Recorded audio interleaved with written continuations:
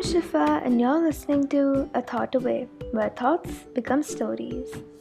Today's episode is part 2 of A Glitch in My Memory, a story about how I discovered the truth about why my memory seems to have been altered.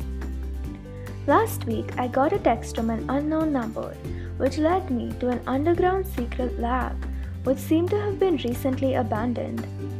After finding my name on one of the files there, we followed a man in a lab coat to another underground place where the alarms went off and we had to run for it. And now, the story continues.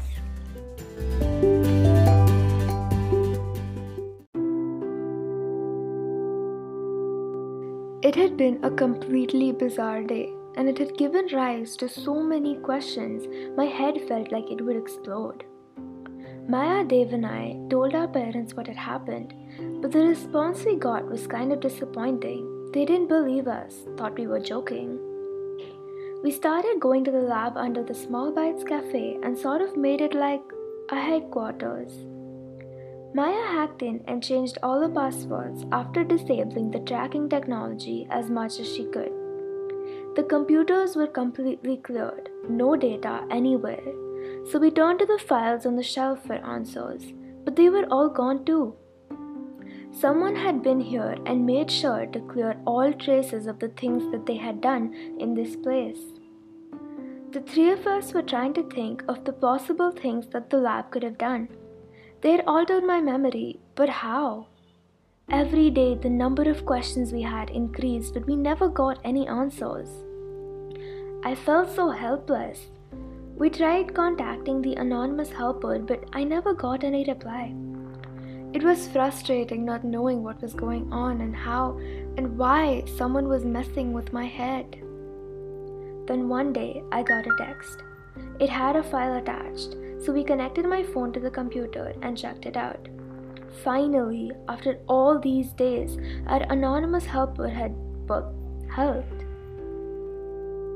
The file just had a short list of names with the people's ages as well. Were these people also affected by the memory alterations? I mean, why else would our anonymous helper send this to us, right? I took a deep breath and sent a text asking to meet.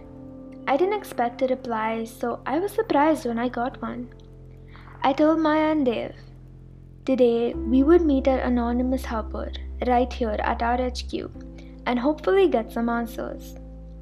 1 hour could not have felt longer, but finally we heard footsteps echoing down the stairs. The Small Bites workers didn't really mind us going into the basement. They just thought it was part of some game, but only as long as we helped them in small ways and didn't mess anything up. Dave punched in the password and the door slid open.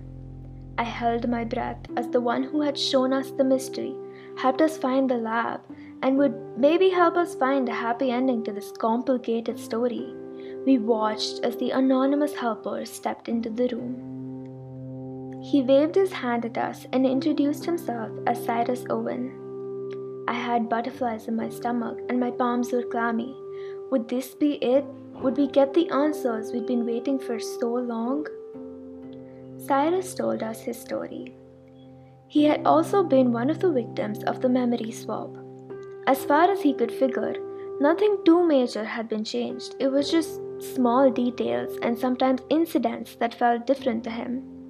He struggled with it for a long time before he decided he would find an answer. That's when he came across the articles about Dr. Adam, the same way we had. It was hard to narrow down to one place, but after some serious research, Cyrus found that Dr. Adam used to live in what was now the Small Bites Cafe. Cyrus broke in one night and found the secret room, and he saw monitors and people, and they looked like they were building something. He crept away, but he wanted to know what was going on, so he tried to hack into their systems and see if he could get something.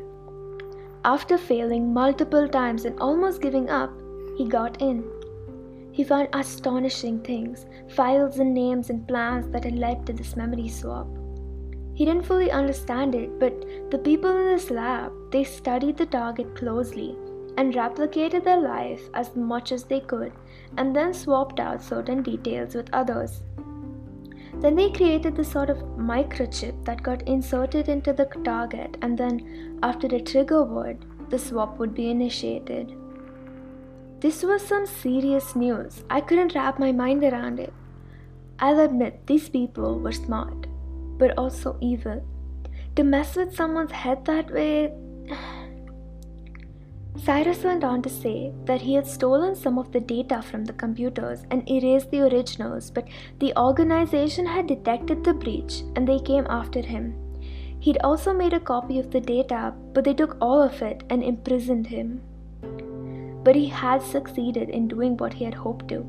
They didn't have all the data anymore, and he had even managed to remove the information about to-be victims, preventing their memory swaps. The list of names that he had sent to us were of these people. Maya, Dave and I were speechless. He had done all of that by himself with no other help. But if he had gotten this far, why did he help us? Why not just take the story to the authorities? Cyrus said he had tried, but he didn't have enough evidence. Even after offering himself as a victim, the authorities couldn't really do much without actual evidence. That's when he found out that my memory had also been swapped. He said I was the youngest person to have been affected so far, so it seemed to be harder for me. He realized that if he had help from people who actually believed in his story, then the organization would not stand a chance. He'd chosen to help us because he saw how determined we were to find the truth. But he also understood that it was a dangerous plan that he had, and we could say no if we didn't feel ready. But I agreed almost immediately, because I wanted to know why they had messed with our heads, and I didn't want anybody else to be a victim.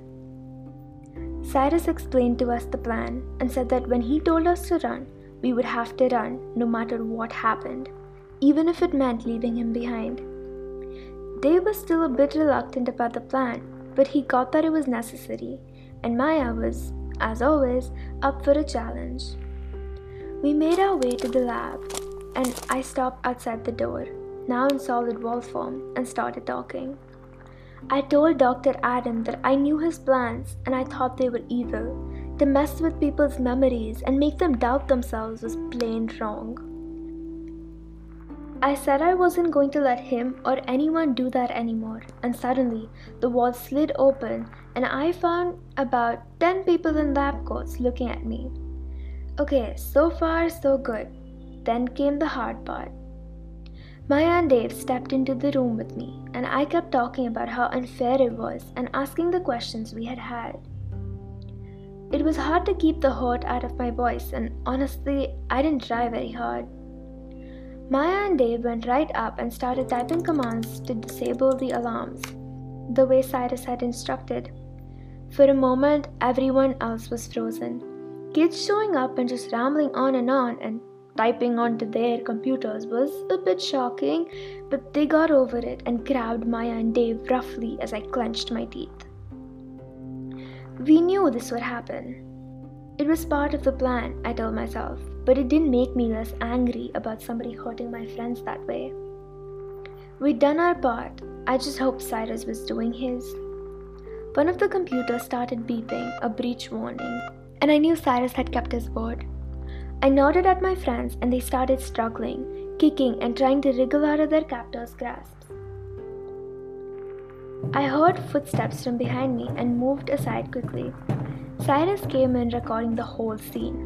Maya and Dave held by two of the organization, me talking about the memory swap and everything Cyrus had found out, Dr. Adam trying to sneak away, and the incomplete set of microchips that were lying on the table waiting to be inserted into different people. Then, Cyrus screamed for us to run, and with one last struggle, Maya and Dave broke free and we ran, and didn't look back till we reached Small Bites.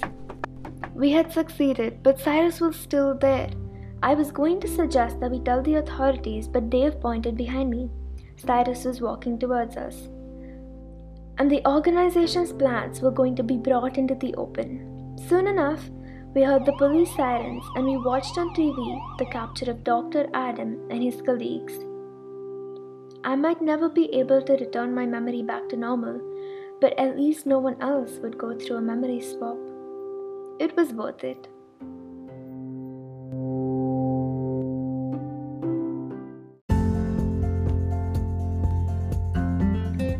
Can you imagine how it would have felt to have your memory altered? At least the organization is out in the open and things have ended well, more or less anyway. What kind of story would you have written? Only one way to find out. Let your imagination take over, because your next story might only be a thought away. I'll be back next week. Thanks for listening.